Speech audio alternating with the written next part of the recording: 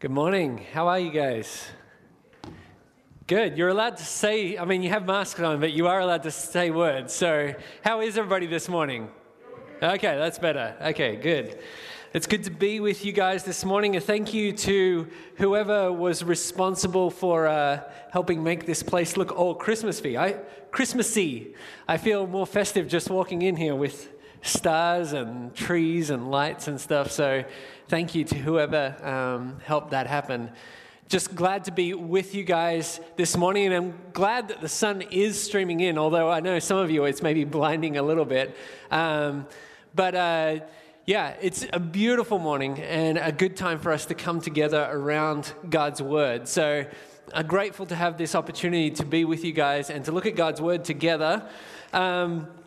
I am going to pray just one more time. I know Dan's already prayed and we've prayed several times through our service, but I just find that I want this not to be, I know I say this very often, but I want this to be us not just going through the motions. I really do desire that our time together would be a time that God would speak to us. And so to that end, I'm just going to pray and pray that God would speak as we spend this time together. God, thank you that you are present here with us. Thank you for just the reminders already of the hope that we have in you. Lord, I know that people in this room probably come into this space with a variety of different feelings and thoughts. And so, Lord, I pray that your word would meet people where they are, that it would speak. And I pray, Holy Spirit, that you would even speak through me. Thank you for the time we have together. Use it, please, God. Please use it. Amen. Do you live with hope? One of my favorite writers, a guy named J.I. Packer, would argue that if you live or try to live without hope, that you're not actually living. Let me quote him. He says this: "We say, while there's life, there's hope. But the deeper truth is that while there is hope, there is life." He goes on and defines what hope is in this next sentence. He says, "Because in the absence of anything exciting to look forward to," that's his definition of hope, something to look forward to, "existence itself becomes a burden and life no longer feels worth living." We thrive, life thrives on hope. In a way, I guess what we're saying here is that hope is a sort of fuel for life. So do you have hope? And if so, what is your hope in today? Maybe it'd be good for us to start by thinking a little bit about what we mean when we say this word hope. I know we've already said it a lot. When our children were younger and we were teaching them how to pray, it was interesting because just, I guess, naturally, as they were learning how to pray, how to communicate with God, this word hope would come out in their prayers a lot. So they would say things like, okay, dear God, I hope that we have a good day today. I hope that we sleep well. I hope that this food is nice. You know, they would use this word hope all the time.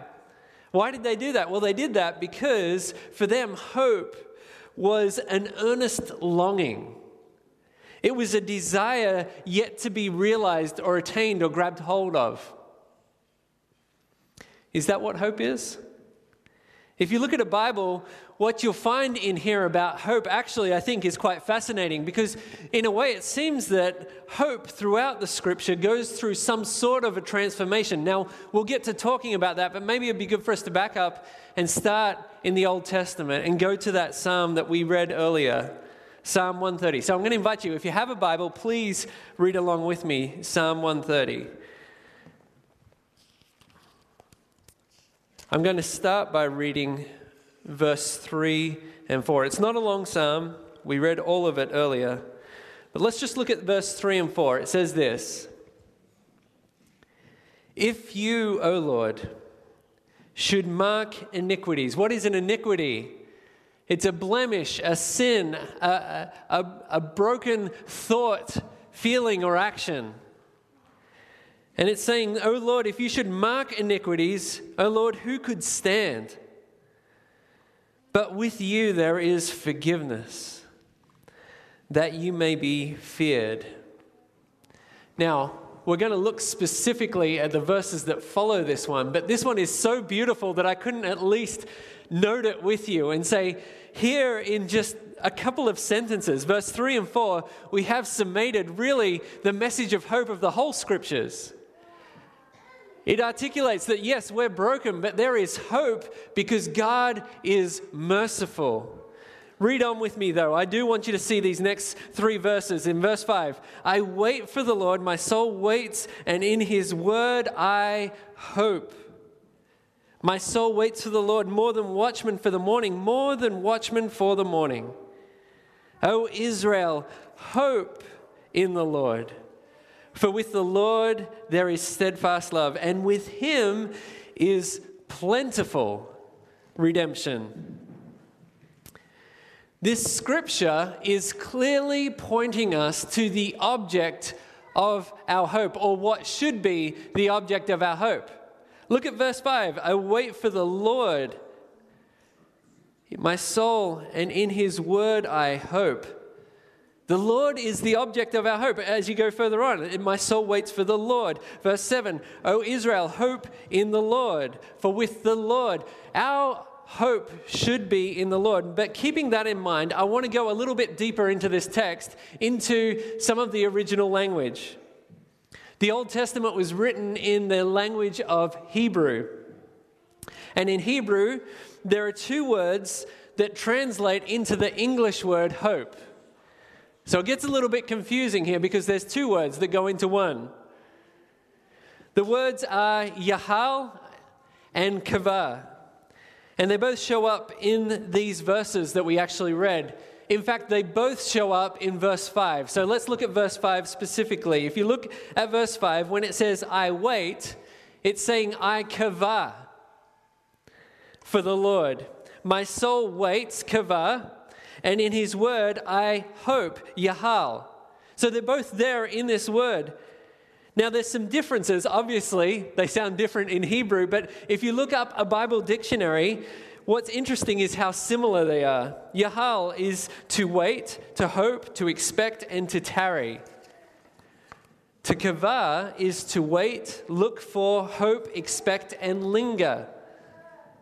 And so what this means is that we could translate this verse 5, to say this: "I hope for the Lord, my soul hopes, and in his word I hope." Now, obviously to us that would sound a little bit clunky, but really that's what it means.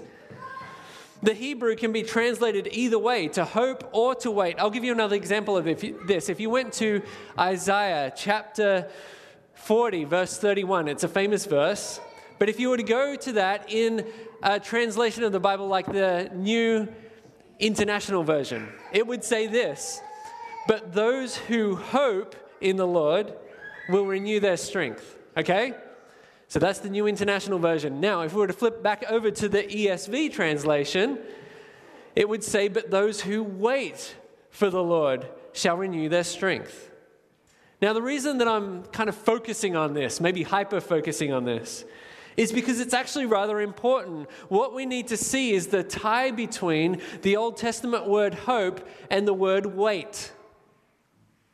Hoping and waiting go hand in hand.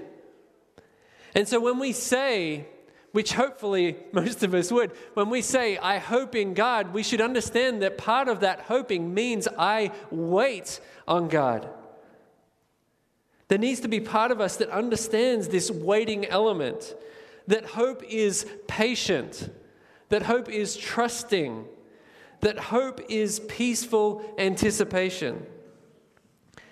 That means that hope is not wistful, it's not impatient, it's not self-centered.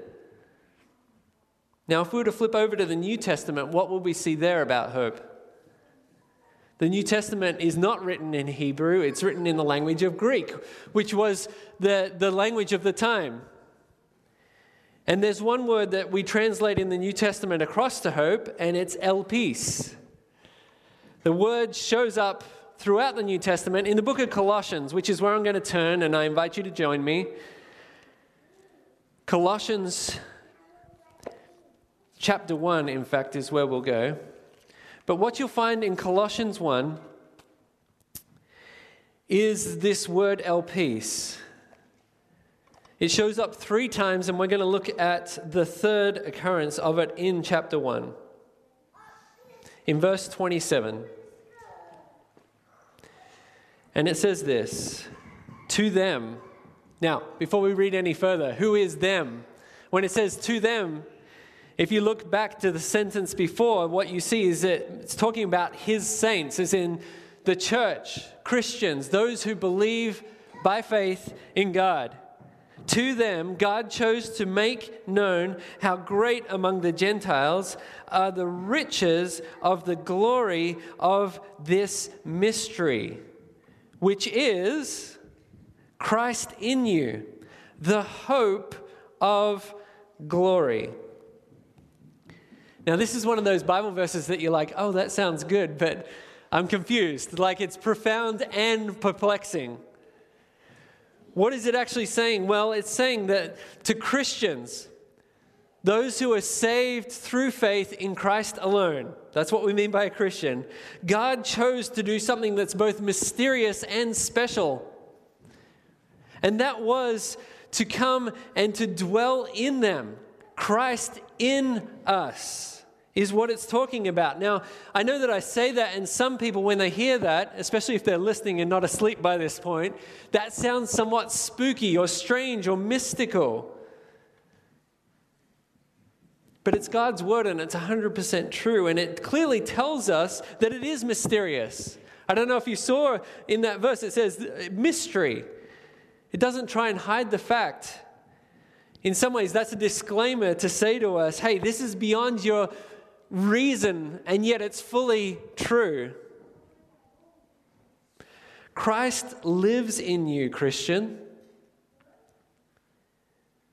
And that's not because you're a better person or less sinful than other people. That's because you have been completely cleansed by the blood of Jesus. You have been washed of your sins and washed of your iniquities, so much so that in this clean space, Jesus can come and dwell in you now, so that he can take up residency inside of you.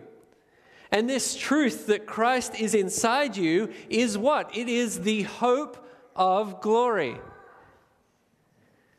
Hope in the New Testament, this word elpis, is defined as this: to anticipate, usually with pleasure. It also means expectation. If you are a Christian, Christ is in you, and what that does is create in you an expectant hope of glory. What is glory? It's splendor, brilliance, honor, and praise.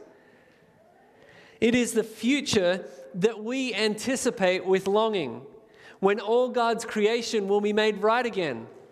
The moment when we don't have to deal with sickness or with pain or with disease. Christ's return is what we are expectant for and what we hope for as Christians. What's interesting to me is that this word hope, as I mentioned earlier, seems to go through a transformation of sorts from the Old Testament to the New Testament. Yes, it's written in 2 different languages, Hebrew and Greek. But there's something more afoot here. The Old Testament word, as we've already said, seems to center around this idea of waiting. And yet, when we go to the New Testament and even look up some of these definitions of what that wording in the original language means, the word wait isn't even used there. You see, what's happened in the space of time between the writing of the Old Testament and the New Testament is actually really significant. In that time, hope was revealed in Jesus. And that's what the Advent season is all about. Advent is to remind us that the wait was finally over when Jesus came. Jesus was the fulfillment of hope, the fulfillment of all the Old Testament prophecies. He was the Messiah. He was Emmanuel, God with us. You see, Jesus provides hope in two senses. Firstly, hope to be right with God, forgiveness of our sins, that we could be right and in right relationship with God, our Creator. And this hope was realized, was specified at Jesus' first coming. But secondly, it's hope to live eternally with God, that one day He will come, He will return and make everything right and make everything new. And that is hope that's yet to be realized. That's the hope to come at His second advent, His second coming. At His first arrival, hope went from being a vague waiting to a knowable reality. Hope moved in that time from being external, like what we read about in Psalms 130, where it's, yes, hope on the Lord, hope on Yahweh, some translations put it, this God who is above all things, to what we read about in the New Testament in Colossians 1 even, where hope is Christ in you. The hope of glory. It's so much more personal, so much more intimate, so much more known. So am I suggesting that hope isn't about waiting anymore? No, I'm not doing that. But what I am saying is that hope is less general and is now more personal and specific. And this is where maybe an illustration would help us out. When we were expecting our first child, that was a time in the Wraithel household of hopeful waiting. We knew we were having a child, but we didn't know its gender. We hadn't seen its face. We didn't have a name even sorted out, finalized. And yet we were waiting. We were hopeful for what our future looked like with this child. And after a period of waiting, finally we met our son, and we called him Trafford. And now he had a face, he had a name. There was so much more attached to that. Now, something interesting's happened, because if I travel away from him now, and I am not near him, like a couple of years ago, I had to go to Australia for a funeral, and I was away from him for about 2 weeks.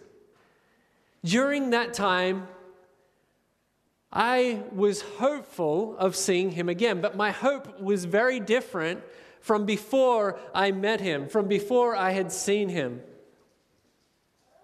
You see, my hope when I waited for him while I was away was different in that it was focused. I knew his face, I knew his name. It was different now because I know him. And so when we talk about hope, the important question to ask is, do you know hope? Do you know Jesus, who is the fulfillment of hope? Perhaps you don't. Perhaps you are in a place right now of hopelessness. There's another name for that, and it's called despair. John Bunyan, the author of Pilgrim's Progress, describes despair as a giant who captures people and places them in his castle, doubting castle. Ephesians 2 talks about life without Christ as life with no hope or without hope. And so if you're sitting here today feeling hopeless, trapped in the castle of despair, I want to ask you to please look to Christ, the giver of true hope. Maybe others of you are sitting here today vaguely hopeful. You have hope in things, maybe things other than Christ. Maybe it's in relationship or career or success, however you would define that. Maybe it's in your finances. My warning to you is, don't put your hope in things that perish. that's as foolish as choosing to build a house in the Mediterranean out of blocks of ice, when you could build it out of blocks of concrete. It won't last. There is only one eternal thing in this universe, and that is the God that we are referring to today. If your hope is not anchored in Him, you will eventually find yourself adrift on the sea of life. Our hope must be in Jesus.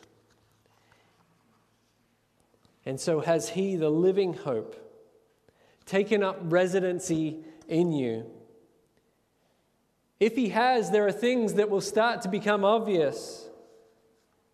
He will start to change the way that you think, the way that you feel, the way that you speak and act.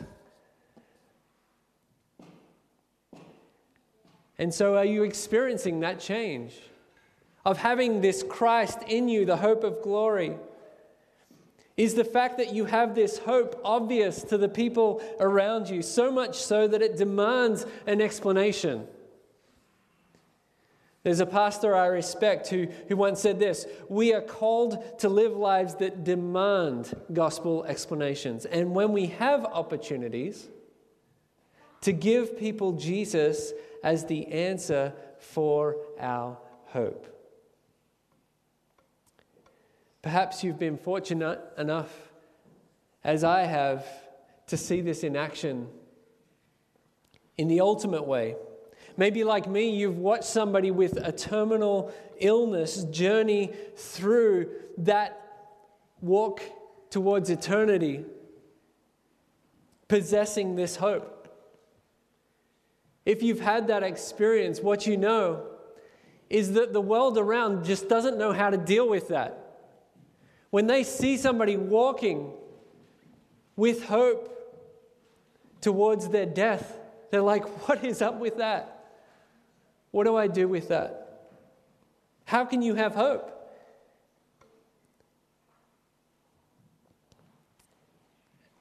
And the answer that is given in that instance is Jesus.